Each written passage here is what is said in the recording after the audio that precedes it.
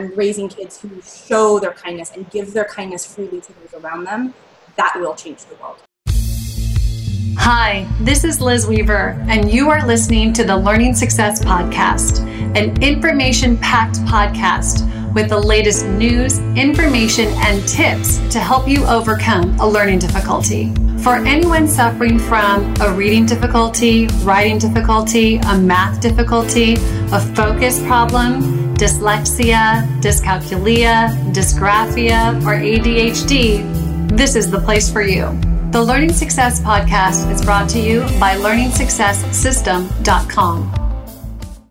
Hello, and welcome to the Smart Child Bad Grades podcast, a podcast by Learning Success, where we help you with tips on how to embrace your child's brilliance and so they can reach their full potential. Today, I am here with Nicole Black. Nicole Black is a recovering elementary school teacher, and she runs the website Coffee and Carpool, where she has lots of parenting tips. She teaches how to raise kind kids and mom hacks, anti-bullying, and lots of other great stuff. So welcome, Nicole.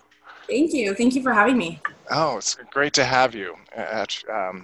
Nicole has participated with other projects with us, and this is our first live time, so this is exciting.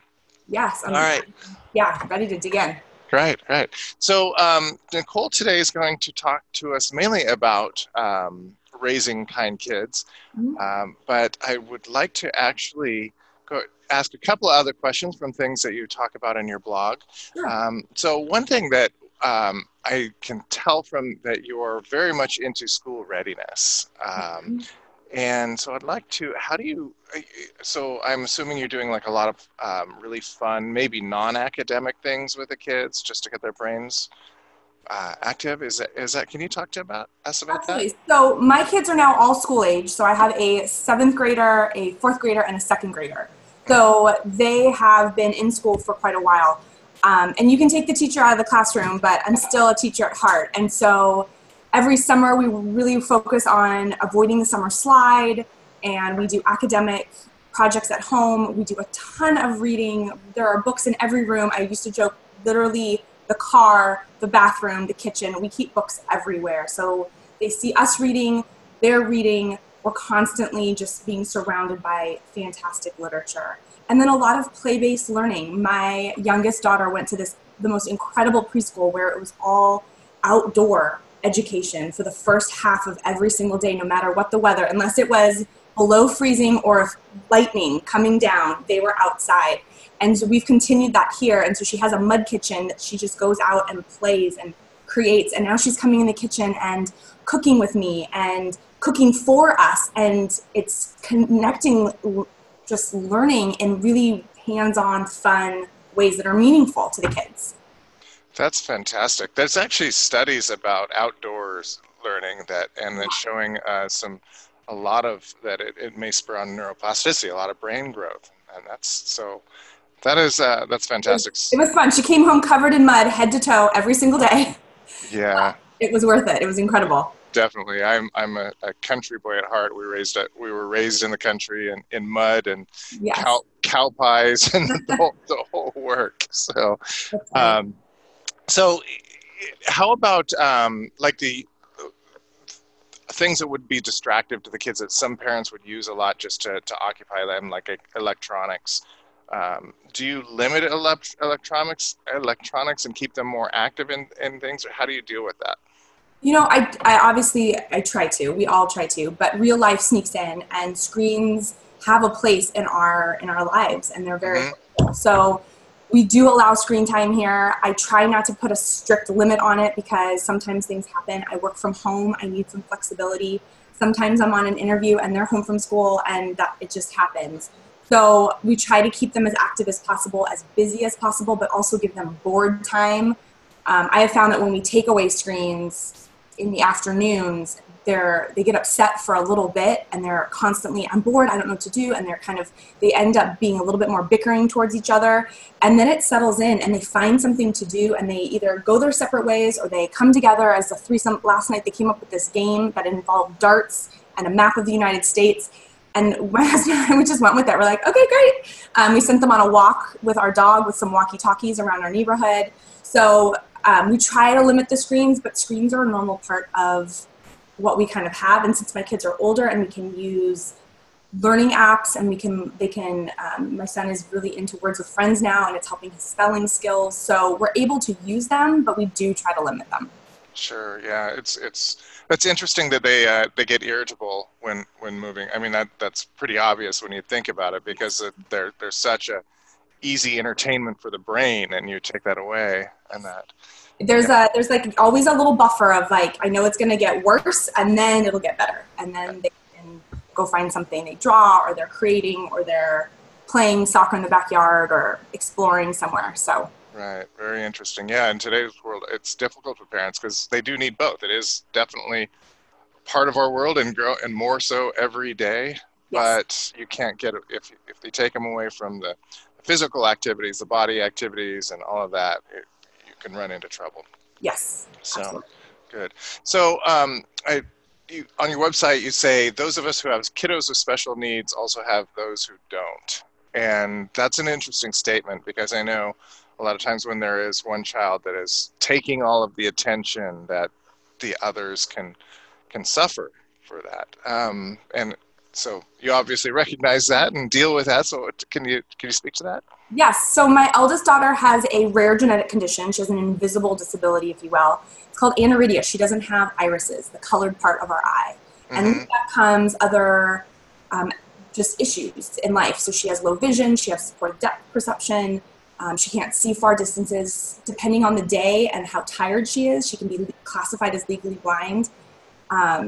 And then my middle guy has severe food allergies. So actually I struggle even more as that as being a special need, because his is much more life-threatening than hers is. And so then my youngest daughter is my healthiest kid. Mm-hmm. And she doesn't have, I literally was at the pediatrician yesterday, and her part of the appointment took maybe 10 minutes. Doctor's like, do you have any worries? I'm like, no, we don't. And she came home. She's like, how come you spent so much time talking about her brother? I said, well, we had other things that we needed to talk about.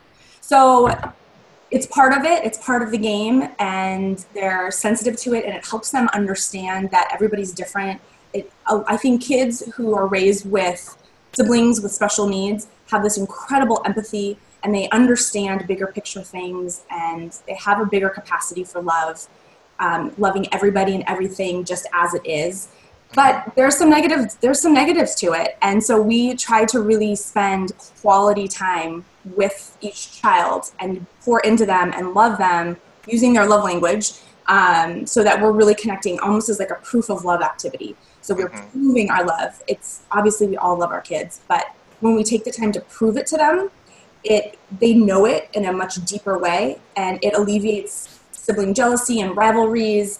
It builds a stronger family identity, and I wholeheartedly believe it actually sets them up to want to be kinder to everyone else around them.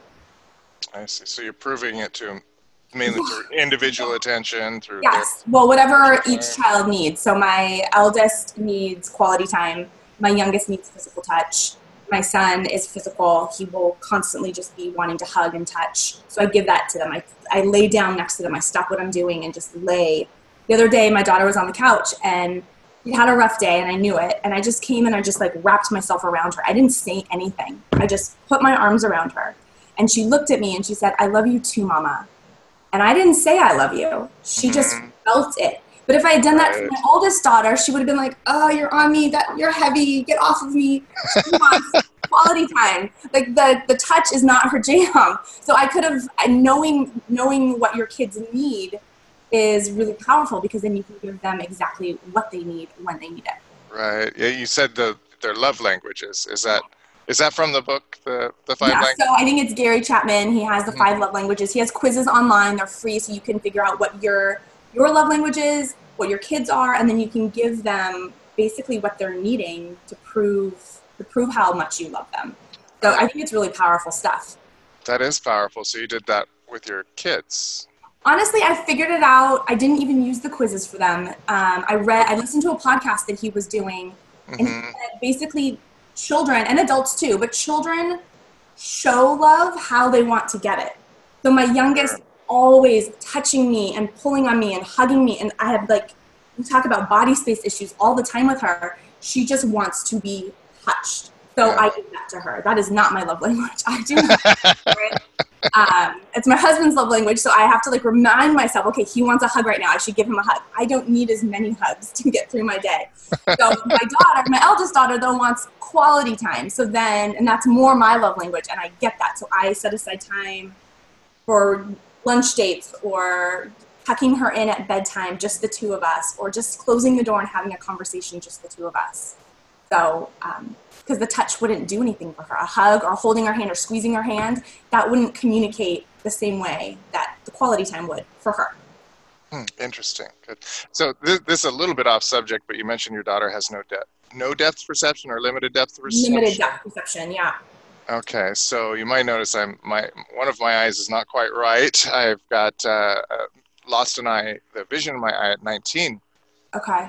And of course, lost depth perception. Yes. I have depth perception now. That's fantastic. Yes, and it's an amazing. It's kind of a long story of how it came about, but I figured out that my brain actually uses, instead of using parallax like most humans do, it uses just the movement in the background, so the different perspective. Okay. So everything at a different distance has a different perspective. So probably what's happened is my right occipital lobe, because I've lost my sight in my left eye, didn't have any use, so it remapped to process perspective more.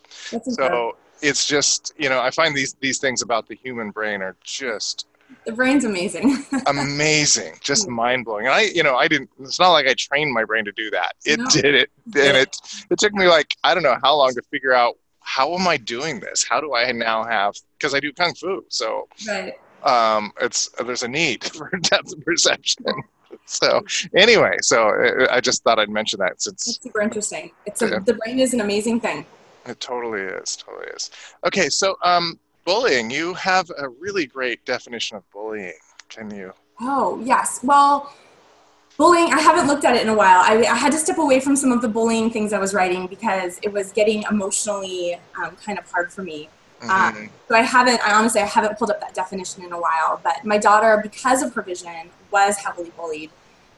She was targeted because of that, but also she just kind of marches to the beat of her own drummer. And kids who are different or who are perceived as different, it doesn't even have to be that they're different, perceived as different, they can often be the target. So kids are mean and unkind, and they're usually thoughtless because they're egocentric. And so parents struggle with, and teachers too, with the definition of bullying. So they think that anytime a kid is unkind, oh, they're bullying, that's a bully. Not necessarily. So sometimes kids just are mean. So bullying, when we know the true definition, then we can really help the situation and know when to step in and when to give support to our kids, when to, mama bear it and escalate it quickly. So bullying is repetitive. It's an imbalance of power, either perceived power or somebody's older or younger, taller, bigger, more of a group, less of a group, or a social construct. So if they have social clout and this one is, doesn't fit in. It's repetitive, and then you've asked them to stop and it continues. So bullies tend to be manipulative and sneaky, and they're usually very, very smart because they can do it right in front of an adult often, and the adult, unless they know exactly what to look for, they miss it. And there's 4 different kinds of bullying. So it's not just the typical one that we think of, the physical bullying, stealing of the milk money that we see on TVs or movies. There's social emotional bullying or relational bullying. There's mental bullying, and then there's, of course, cyberbullying now, which is awful. Right. So all of them do damage. I think the emotional bullying, the relational bullying tends to do the most damage, if you can believe it, because those leave the scars the longest. So there are ways to bully-proof our kids because I think there's some crazy statistic that 90% of us in the world will either be bullied, be a bullier, or be a bystander, witness bullying. And that's true for me, and it's definitely true for my kids. So. Yeah, and there's better ways to act in all 3 parts. Yes. Yes. Absolutely. Very good. Yeah, it's. dealt with bullying a lot, teaching martial arts. I mean, that's just one of our main things that we do. And the bullies, the one thing that you did mention on the website that really struck me is it has to have intent, right? Because it can be that mistaken if they're not understanding the social norms, or whatever. And especially we had a lot of Asperger's kids and they're not really quick to understand that. But once they do, and they realize, oh, this is mean. So. Yes, if you tell a child, stop, this hurts my feelings, don't do this, or this is hurting me, don't do this, no, and they continue it, then you're getting into bullying behaviors. But a lot of kids, again, they unintentionally hurt people's feelings. They don't think their little egocentric brains, they're not developed yet to figure out that what they're saying is hurtful. And so, or they say things, they blurt things out without thinking things through. They're not mindful of other people's feelings. It can happen. But if you tell a child, that's hurtful, don't do that again, and they continue it, now you're getting into bullying behaviors. Yes, absolutely. Yeah, and you mentioned how intelligent and manipulative somebody has been a bully for some time can be. Yeah. And the sad thing is that, and it's not an excuse by any stretch of it, but it is an explanation. Almost every single bully has been bullied. Yep. So if you look around, one of my daughter's this child, he was so mean to her. And I watched at a school-wide event, he was in the corner and his father was in his face, pointing at him, berating him for not getting a good enough grade on the school project in front of everyone. I'm like, well, there you go. That explains it. And I felt sorry for that child in that moment because he was the victim of bullying. And then he passed that on to learned behavior. He passed it on to the daughter. Totally learned behavior. Absolutely. They're getting it from somewhere. Yeah. Yeah. We used to actually, because we would have a classroom of, 40, 50 kids in our Kung Fu school, and we had a 60-foot mirror the whole length of the school, and we would actually have to turn our back to the bully and watch the mirror out of the corner of our eye because we knew it was going on, but we couldn't catch him. Yeah. They were so sneaky. They are. It's a shame. Yeah. It's a shame. But we had almost maybe in our entire 20 years there were like 2 that we didn't turn around. So well, here's the thing. I mean, from my experience is that, I focus on kindness. I believe that raising my kids to be kind is essential to their overall happiness, their well-being, their success in life. Yes. It will make the world a better place. But not everybody shares that value with me. So there's more. I know that there's way more of us than there aren't. But there are a lot of families who don't focus on kindness for a myriad of reasons. Their basic needs aren't being met, or they're they're in survival mode. That fight or flight has kicked in because they don't know where their next meal is coming from, or they feel like they need to protect themselves. They're living in a tougher neighborhood. They don't feel loved from somewhere else. So there's lots of reasons why people aren't, and then it can easily morph into this bullying behavior. So unkind kids are kind of they walk amongst us because unkind adults walk amongst us, in life. So right.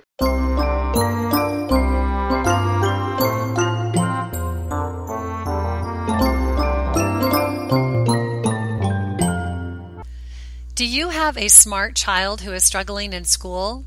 Are you feeling overwhelmed? Do you feel like the struggle is holding your child back from their true potential? Maybe the anxiety and worry over your child's future just beats you down every day. You don't have to live that way. Learn how to stop a learning disability from becoming a life disability. A child with a learning disability is stressful for the child and the parent. The disability may be eroding their confidence and shattering their self-esteem. Other people may perceive your child as unintelligent and antisocial. If not addressed and fixed early, the child may develop permanent challenges later in life when looking for a good job or meeting a potential spouse. Our current school system does not know how to properly help our children, but at Learning Success, we do. We've created a system you can easily do at home with your child. And with just 15 minutes per day after school with your child, you can save them from a life of struggle and heartbreak. Learn how to unleash your child's potential and embrace their true intelligence. As a special gift for being a loyal podcast listener, we're going to give you a free trial of the Learning Success system. Try it out absolutely free for 15 days. If it is not the perfect fit to help your child succeed in school and in life, just cancel before the trial ends and pay nothing. You even get to keep the free bonuses. Go to www.learningsuccesssystem.com/podcast to get your free trial now. You'll be so happy you did once you see the great grades your child is capable of getting. Imagine being so proud of your child when they bring home a great report card and hand it over with a beaming smile. Get your free trial now at www.learningsuccesssystem.com/podcast. You've got nothing to lose except the stress and anxiety that is holding you and your child down. I'll see you there.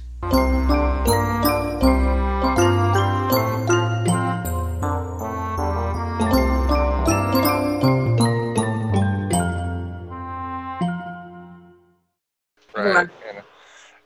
How did you grow up? Did you grow up in a kind family? I You did. were lucky. I had incredible. I have. I'm not speaking in past tense. I have incredible parents. They live 30 minutes from me. I'm the oldest. I have a younger sister and a younger brother, and we're all still super close. We live within an hour of each other. We see each other often. I had great models. My mom was my Girl Scout leader. The value of being honest and integrity and being kind to others and being a helper in life, just helping people when you can, was instilled in me from a very young age. That's awesome. That's awesome. Very good. Yeah. I'm married. I'm a Girl Scout, a lifer. It's part of who we are. I'm married an Eagle Scout. Like it's who I am and who I surround myself with. Absolutely. Very good. Yeah. Okay, so, what is kindness? How do you define it? That's super tricky, I think, because we say be kind and we don't ever then explain it. So I think kindness is a lot of things. Kindness is going out of your way and helping somebody else make their day a little bit better, make their day a little bit easier, preferably both. It's including other people. It's turning around behind you and not slamming the door in someone's face on accident. It's being mindful of people around you, knowing that you're not the only one. So scooching to the right so people can pass you, your manners. It's not expecting anything in return for your kindness. So we sometimes confuse kindness with niceness. We use them interchangeably in our society, and I think they're very different. So nice people, that's great, but that's not, for me, that's not my goal. So nice people they're trying to get something for it. They're kind to the CEO, but not the janitor. So that's nice. Kind people are kind no matter what. It's not conditional on who's watching. It's not conditional on what they're going to get in return or if they're going to get something out of it. They're doing it out of the goodness of their heart. It feels good just because they can. It lifts people up because you actually like people. Kind people like people, and they want to help and make the world a better place. Even if it's just for a second, even if it's just for that one person. Okay. So that's my definition of it. So basically the difference is you're putting it out there with no expectations of any return. It's not conditional. I'm going to be kind because I have chosen to be kind. In my house, we talk about kindness is not an option, like you're just going to be kind. But kindness is, in life, it's a choice. And if you're choosing to be kind all the time, then you're kind. There are days when I don't feel like being kind, but I'm also not going to then be mean. I don't retaliate towards people that hurt me or wrong me. I can walk away and protect myself emotionally without being mean. But I have chosen to be kind because that's what makes me feel good about myself. That's a value that I have chosen. Nice people tend to do it when it's convenient or if they think they can maybe get something out of it. It's more like the Eddie Haskells of the world. So do you remember Leave It to Beaver, where he was so nice to the adults, and then as soon as the adults were gone, like that persona was kind of gone. So nice people aren't always as manipulative as that, but sometimes there's just an edge. Well, if I leave a bigger tip, my boss will see it. Okay, that's nice. You're leaving a good tip. That's a good thing for the server. But if you did it for no other reason than to leave a good tip because they were a great server and you know it's going to help their day, or they mentioned that they mentioned they had bills, you do it just because you know it's going to be amazing. You don't do it for the recognition. That's on the kindness side. Does that make sense? It's the same action, but the motivation is different. It makes a lot of sense, and it goes right into something that I teach my students, that you are a certain attribute because you do that thing. Mm-hmm. Yes. You don't do that thing because you're that attribute. Yes. Yes. And what that's saying is that one of the things interesting that I think that happens when you act in the way that you're describing is that you are telling your subconscious mind what type of a person you are. When you do something without any expectation Mm-hmm. of return, Mm-hmm. then it's got to be telling your subconscious mind that what other reasoning can it give, right? I think it's got its own little brain back there. Yeah. I've heard quite a number of, an example. I've heard of a lot of really wealthy people say that they became wealthy after they started giving away wealth Yes. in ways that could not be perceived, that nobody would know, anonymously, Right. not for a return. So, and you can do that with, of course, any attribute, right? Yes, there's tons of stories like that are so great. So don't wait to be wealthy to give what you have. If you have, you give away a nickel. So absolutely, generosity, giving out to those who are less fortunate, because there's always going to be somebody who is less fortunate than you. So giving what you can, when you can, as often as you can, before you feel like you can. It's amazing. And there's so many stories of people who gave away their last $5. I think Tony Robbins has a story like this. They gave away their last $5, and then the next second, something happened that changed their life. Yes, yes, yeah. There are a lot of stories like that. It's fantastic, yeah. Yeah. And how do you instill these values in your kids? How do you make sure that they understand that it's the way to be? Yeah, so one thing that we've done from the very beginning, from when they were very young, is we only have 2 family rules. That's it. We don't have a long list. And I'm a rule follower. I try to run a respectful home where they're respected. I'm respected. We use positive parenting techniques. We listen to them. We hear them. We're not authoritative in that way. But we have 2 rules. One of them is to listen the first time. So if I ask you to do something, you do it. And that takes care of most safety things and just life things. But the other one is be kind. It is one of our only 2 family rules. And when we talk about our family rules, and we talk about them almost every single day, as they're getting out of my car, as I'm dropping them off to a play date, as they're breaking a rule, we talk about it. Who broke a family rule? What are our 2 family rules? First time listening, be kind. And so when we put that much emphasis on it, we're showing them that we value it. That's one of the simple ways. We keep it simple too, because then it's easy to remember. My toddlers knew it. They had it memorized. They knew. Really? Be a first-time listener and be kind. And we talk about it when they are following the rules. You are following our family rules. I appreciate that. That was a really kind thing to do. So we are relentlessly consistent about it. I let a lot of things slide because you have to pick your battles as a parent. Kindness is one I choose to pick every single time. I call them out on even the smallest of things, because the small things, the sarcasm, the little digs, the mean little kickbacks, those add up to create a family environment that is negative and just feels unsafe and feels not welcoming. And so I focus on that. Even the small little moments, I focus on those. And those are the battles that I pick. I leave the socks on the floor, and we'll get to those later. But I focus on the kindness. Good. So when you talk about it often, they know that I value it. So you're constantly doing positive reinforcement. You're Yes.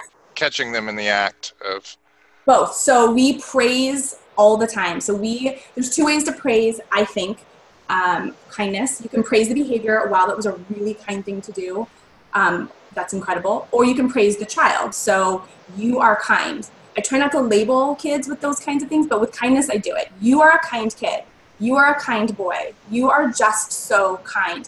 If they keep hearing it, they will believe it. It will become part of their inner voice. So we are constantly praising. And then we can wean them back from it. Because again, we want their kindness to be unconditional. We don't want them to expect the praise. But for our young kids, for kids who are really struggling, we dump the praise on heavy. Because then, one, it increases the likelihood that they'll want to keep doing it. You repeat behaviors that get the most attention. Yes. So we keep putting the praise on, and then we can wean them back from it. We can walk back from it, and I can just wink at my son when I see him do something kind, or we do a lot of I love you signs. So I can flash him the I love you sign. Like, I saw you, I saw that kindness, that's amazing, but I don't have to then say it every single time. And then if the unkindness kind of kicks back in, my kids kind of go in waves during the summer when they're home together. bickering started. I had to then start dumping the praise back on again when I saw even the smallest acts of kindness, because then it reminded them, oh yeah, that's right, this is how we do things. Right. Yeah, what's that? In that type of training, in the dog world, they call it clicker training, but it works fantastic with humans too, and I do it all the time myself. So yeah, I've got certain things that I do when my students do really well, and I'll clap my hands and jump up and down and stuff like that. Yeah. And it's funny that I've asked them, like, what do I do when you do something well? And they don't know. It's so, they just see it all the time. They're like, I don't know, you don't do anything. Like, yes, I do. So, yeah, and you said praise, so you praise the behavior and praise the child. That brought me to think about like all the growth mindset stuff where talking about praising the child about being smart can actually be really detrimental, but it works for kindness though. When the growth mindset thing started becoming a hot topic issue, and I love it, and it's amazing. Yeah, we worked hard on that, focusing on the process. Oh, I'm sorry, my dog is barking. Focusing on the process, focusing on how they felt about doing it, how hard they worked, their effort. I think that's incredible. With kindness, because this is something we definitely want to keep going with. I think you can praise both. I always ask them, how does this make you feel? Did it feel good to be kind? And we talk about that, and we pause it so we can connect the emotion of what they're feeling to their action. And because scientifically they've shown that your body releases dopamine when you do something that's kind for someone else, when you give to someone else, whether it's a kind word, a smile, helping someone, you release dopamine. So connecting that moment when it feels really good and you feel happy to being kind, it then reminds them to do it more often. So I don't mind using the label kind and labeling a child, wow, you're a really kind kid, because it keeps it going. I see where the smart becomes detrimental, and so about 3-4 years ago, we stopped using that label. But I keep the kindness label. Yeah, it makes perfect sense. It's brilliant. I really like that. And so, you mentioned the dopamine hit, and so that has to be immediate. Yes. Correct? You can. Yeah. So when I see my kids being kind, I can say, oh my gosh, how did that feel? Or kids who have less emotional intelligence or who are struggling a little bit, or maybe I can't connect the two, I can say to them, you must feel really proud of yourself. Giving them the emotion at that moment. Do you feel happy? Do you feel proud of yourself? You can ask them, you can tell them, or you can give them no prompts and say, how do you feel right now? And they'll come up with usually the word good. I feel good. Great. Yes, let's keep doing that. It feels good to be good. It feels good to give goodness to the world. So you're actually teaching emotional, because you're getting them to go inside and seek, how does that feel? Yes, kindness it's all connected, right? So connecting their emotional intelligence, it actually increases their buy-in for wanting to be kind more often. Because if we can realize that when we're kind, it feels good, and we all want to feel good more often, I think that's natural, just brain chemistry in us, then it increases them to be kind more often because they'll get that reaction. That's one of the many reasons why we teach kids to be kind, because it feels good. It lifts you up. It improves their life and their day just for a second or for bigger, depending, but it makes you feel good. Right. Well, dopamine is highly addictive, and that's a good thing. So, yes, use it to our advantage, right? Yes, use it. Right. Very, very awesome. Okay, so when they're not intentionally being mean, but they don't understand, how do you deal with it? Yeah. So we have a poster hanging we have it in our kitchen, we have it in our upstairs in our hallway, because that's between their two rooms, and it says think. And so it stands, I did not create it, I've redone it so that it fits for us, and I have a copy of it on my website. But it spells out, and it says, before you speak, and oftentimes with our kids, it's after you speak, we evaluate what they said. I said, I need you to think. Was that true? And this works for my second grader. It works for my tween. She's like, yeah, it was true. I'm like, okay, it was true. She said something mean about her sister. Or your singing is bad. Was it true? She's like, yeah, it was true. I'm like, okay, it might have been true. The H in think is helpful. Was it helpful? Is it helpful to tell her that her singing is bad? She's like, well, maybe it was helpful because then she won't sing bad again. I'm like, okay, so then we go down to the I. Okay. Is it inspiring? She's like, no, that's not inspiring. I'm like, yeah, it probably made her feel kind of crummy. Or because it's my older daughter and she has more emotional intelligence, I'll ask her, how do you think that made her feel? How would you feel if someone said that your singing was bad? So I walk them through it and then end. Is it necessary? Is it necessary to tell her that her singing is bad? No. If we don't have something kind to say, then we can just keep our mouth shut. We can ask her to stop maybe, or we can leave the room. And then the K is it kind? No, it's not kind. It's not kind to put our judgment on other people's singing. She won't sing anymore in front of us. So I walk them through. And again, this is one of those things like, when do you pick your battles? With this stuff, I pick them every single time. If I hear unkindness, I pause and I walk my kids through this. I want them to take the time to realize that they were either being hurtful on accident, a lot of the times it's unintentional, or hurtful kind of on purpose, just they were kind of just pushing each other's buttons, trying to get that last little dig in. And walking them through the think model has really helped my kids be mindful of other people's feelings, put themselves in other people's shoes. And again, this is really, really hard because our kids, their little brains, they're still so egocentric. It's not their fault, but we can teach them to think of other people and how other people might be feeling. Right. Does that process eventually become somewhat automatic with them? Yeah, if you do it often enough, absolutely. So now I can just look at my kids and say, I need you to think. Yeah. Just think. Just pause and think. Or if I can see one of my children had said something kind of unkind to the other, I pause both of them. And I look at the other one who wants to like kind of go back. I'm like, well, you can be mad without being mean. We don't need to retaliate. But I need you to think. Think about what you're going to say before you say it. Is it true? Is it helpful? We go through it. Is it inspiring? Is it necessary? Is it kind? You can just say, don't say that to me. That hurts my feelings. You need to stop.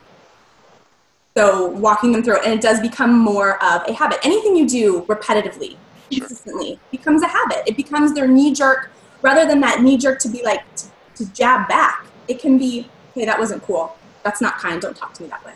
You can give them those words. Right. At the subconscious level, you're probably overriding that knee jerk and building a new. But it comes with a disclaimer. Like, are kids going to be perfect all the time? Are they going to be kind all the time? Absolutely not. My kids are not perfect. They are not kind 100% of the time. But they are kind more often than not. They are kind without being prompted more often than not. It's becoming a habit. It's becoming their go-to. So I'm needing to regulate their behavior less. I'm less of a referee. Our home is calmer and more peaceful, and it's just happier. And I can be there rather than having to constantly parent their relationship with each other.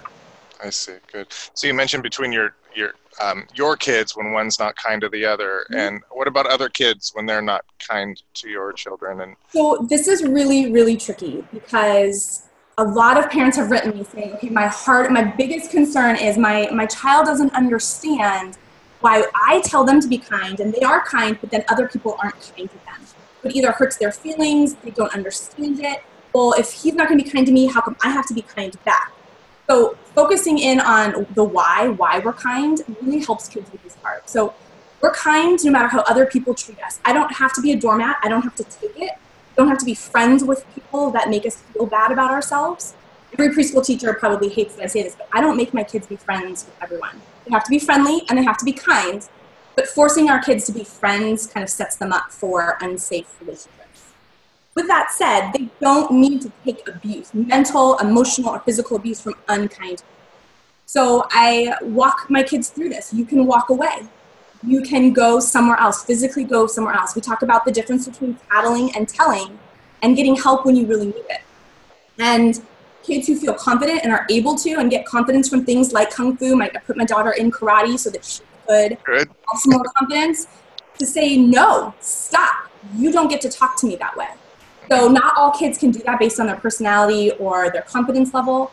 They can always walk away. Go find kids that lift you up, that make you feel good, that are kind. But we have to walk them through it. And we talk about it a lot. We talk about kindness a lot, what a good friend is, what a good friend does, what a good friend wouldn't say to you. If a friend says to you, I won't be your friend unless you do this, then they're not really being a kind friend, and you walk away. Because in our family, that's not how we do things. Right. We're walking them through this because they're not going to be able to handle it on their own. They're really not. And this stuff happens in like the kindergarten yard. Sure. Oh, yeah. It happens shockingly young. I know it does. Yeah, you mentioned some may not have the ability to just say stop or that. Yeah. Yeah, it's that's something that we train a lot. We even with 5-year-olds, we do a drill called a back off drill. Mm. And we just have like somebody impersonating a bully coming at them until they can put their hands up and yell loud enough. Stop. Training that in. Yeah. And not just kids. My wife teaches a lot of women the same drill. An important skill. It is, and it takes a long time to break through that emotional barrier to do it. But we find once a person does, they're changed forever. Yeah. It's pretty amazing. Tattling and telling, you said. Yes. What's the difference? Okay, so tattling is trying to get somebody in trouble. Okay. Telling is getting help when you need it. So I taught my kids from a very, very young age, and this was more because they were the whining of, she did this, she did that, and I wanted to break it. Then I came to realize as I started diving into kindness is that it actually is really powerful for other reasons. So we want our kids to get help. We want our kids to know that help is available to them if they're experiencing a situation that is above their ability to handle it. So when my daughter was bullied, she didn't want to get her bullies in trouble. She didn't come tell me. And I was writing about bullying, and I was writing about these connections with my kids, and I was pouring into her, and it still happened. So I realized I needed to focus more on, you can always tell me. And she was afraid of what I was going to do. She knew I was going to get really, really upset. And so I started to learn to bottle my emotions a little bit more and keep more of an even tone when she was telling me these big things, and then kind of go mama bear later. So, but tattling is just trying to get someone in trouble. So I tell my kids, come and tell me if someone is hurt or if someone is about to get hurt. So, and that's emotionally hurt and that's physically hurt. And then when they come to me, I often say to them, go and if it's a situation that is safe for them to do so, I say, go tell that person, say stop. I give them the words, tell them, no, I don't like it. Tell them, this is my toy, you can have it when I'm done. Give them the words that they need so that they're starting to build up their toolbox of language that they have to be able to interact with people in positive ways without needing to come to me every single time. With that said, though, there are some times when they do need to come get an adult. They have to come get an adult because it's not appropriate for them to take care of it on their own. So teaching them the difference is really valuable. It's certainly good. So you've given us a lot of examples, but are there other ways that you get your kids to be kind just more often? Yeah, we work on it all the time around here. So we have a lot of fun challenges. We have a different one for every single holiday. We have like countdown calendars to Christmas and Hanukkah. We have letters that we write to servicemen and women and veterans. We do lots of fun little activities. I have a fidget spinner kindness activity and tic-tac-toe kindness. The one that I use for my kids, and it's actually a free resource on my website, and anybody's welcome to it, and it's the Ice Cream Sibling Kindness Challenge. So I was looking for a way. My eldest was sometimes forgetting to be kind to her siblings. And I want my kids to be kind to everyone, and that's important, but the biggest impact is going to be our own home.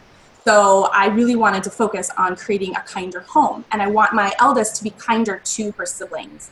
And so every single time, it goes back to the positive reinforcement and the praise, and I had to, because she was really struggling with this, I had to kind of up the rewards a little bit, and then we can wean her off of it once it becomes a habit. But every time she was kind and I gave her a list of ideas, she got to color in an ice cream cone. And when she had 20 ice cream cones in, she got to take her siblings to ice cream. Now, my eldest daughter, based on her personality, the carrot versus the stick kind of a thing, she loves money. And so she was old enough and I could do this with her because I knew her personality so well. Every time I saw her be unkind, she owed the ice cream jar 50 cents. Money was really, that's her currency, literally and figuratively is her currency. Okay. So she owed the ice cream jar 50 cents. And that was money she was going to then have to use to pay for the ice cream. So if she was only unkind once, she put 50 cents in the jar and all the other ice cream cones had been colored in because of all the kindness she had done, I would pay the remaining balance at the ice cream parlor. Mm-hmm. If she kept putting money in and was unkind, she'd have to pay for it with her own money. So I have to tell you, it was slowly starting to work. She was coloring in her ice cream cones. And I drop off my two youngest first at school, and she's in the back seat. And all of a sudden I heard, good luck on your test today. Have a great day. And I looked at her, I'm like, oh my gosh. Like, just something simple as greeting siblings and saying goodbye. It was amazing. It was amazing. I'm like, that was so kind. Oh my goodness, just mentioning, because you knew that they were studying in the car ride over. And she's like, can I color in an ice cream? I'm like, yes, you can color in an ice cream cone. And so when she got to finally take her siblings to ice cream, the joy on her face, like ice cream makes everything better, but the joy on her face was so amazing because it allowed her to then share her kindness with them. And it's become more of a habit. And yes, she still needs reminders, of course. And every once in a while we have to bust out another version of it and start from the top and do it again. But I've been able to wean her off of it. Can I get you a cup of orange juice this morning? And she got out 3 cups rather than just 1 cup for herself. So it is happening more and more, and I can regulate it less and less, which is amazing. She's thinking about other people a lot more. Yes. And more importantly, her siblings. She thinks about other people. Siblings are usually the last ones we tend to be kind to. We True. jump on them, and they push our buttons, and we have to share space and share parents. And raising kind siblings is one of the hardest parts of raising our kids to be kind. And there's tons of things we can be doing to raise kind kids. I wrote actually an ebook. It's going on sale soon, but I wrote an ebook about raising kind siblings because there are so many things we can do, and the change in our home it's miraculous when they're kinder to each other. Right. And we'll make sure to link to the resource you mentioned. Oh, perfect. Yeah, I'm happy to give that to anybody. And all that. So yes. Yeah, fantastic. So what mistakes do parents make when they're trying to raise kind kids? What are the pitfalls? Well, there's a few. One, thinking that you can talk about it one time and being done with it. It's got to be on repeat. So we can't ever tell our kids one time to, pick up their dirty socks. Like dirty socks right here on my floor. So we have to be relentlessly consistent, constantly reinforcing, constantly talking about it. So making it, proving to them that it's valued in our homes. So talking about it often, becoming a broken record. So that is one. Another one would be trying to raise nice kids. So we talked about this. So raising kids and asking them to be nice to each other and teaching them the difference in the sense of focusing more on the kindness. So we're kind because it feels good to be kind. We're kind because it makes somebody else's day better. So I have another resource, and I'd be happy to send you the link, and it's a list of all 5, and more importantly, how to sidestep them, and then something to try at the bottom of each so that you can quickly just avoid the mistakes altogether. Okay, fantastic. I'd be happy to send that to you. Yeah, that'd be great. We'll put those in the links. Perfect. You've really given me quite an education in kindness. I'm going to be thinking about this a lot and incorporated it into training in that. It's really quite a deep subject. It can be. And, it's funny because it's so simple on paper. Okay, so be kind. So my kids' school, their elementary school, they're starting a kindness initiative, and it's fantastic. Mm-hmm. But basically, they're just taking like a little piece of it, and they just said, be kind. Excuse me. They just said, be kind, and that's all they said. But kids need to know what kindness sounds like. They need to know what kindness feels like, what it looks like, what it doesn't look like. So what does it mean to be a good friend? So we talk about this with our kids in depth and really dive in and show them. And when we see kindness in the world, we use teachable moments. When we see kindness, call it out. When we see unkindness in a book, in a TV show, we call it out. We make it a thing. Great. So this has been really fantastic. Is there anything else that you would like to mention about kindness, your website, your Facebook group? Oh, yes. So we have a group of like-minded parents that believe that this is essential. It's called the Raising Kind Kids Movement. We're literally starting a movement because we know raising one kind kid can change the world. The ripple effects of kindness can go on forever and can be unseen for years. So please come over and join us. There's actually a free resource in that group for kind sibling role playing. Like if they're struggling over the last cookie or they're struggling over who gets to choose what show to watch, there's options that you can give them. So you can give them the words, give them the role playing ideas, and that is completely free inside the group. So just know that there are other like-minded people if you find this to be essential like I do, like we do, and there are resources and we have them and you are welcome to them. Great. I really agree with your philosophy that change happens at the individual level. It just can't happen anywhere else. It has to happen with yourself, and of course then passing it down to our children. So much unkindness in the world on TV, with social media. We see things that are disturbing or just kind of hurt us to our core, And we can't change those things usually on a personal one-on-one level. I can't go out there and change what's happening. No. But I can change what's happening in my home. I have complete control over that. And raising kids who then spread that kindness to others, and raising kids who show their kindness and give their kindness freely to those around them, that will change the world. And if more of us are doing that, we can take it over. Kindness can be louder than the hate. It can happen quickly. It's an exponential function, right? Yes, it is. We just need more people. Absolutely. Very good. Yes. Hey, this has been a fantastic conversation. So thank you very much.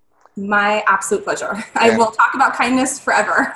Yes, I'm sure we're going to need to have you on here again when I have some more questions about kindness. So I would be happy to. All right. Thank you. Thank you. Thank you for listening to the Learning Success Podcast. We hope you enjoyed it. We also hope you have learned something useful, something that you can take back and improve your life with today. If you would like to say thank you, the best way for you to do that is to share this podcast with a friend. Help us help others along this journey. And if you haven't already, please rate and comment on the podcast. Every rating helps us and helps this podcast get out to more people. We appreciate it, and we appreciate you. Thank you again, and make today a great day. No one should have to live with a learning difficulty.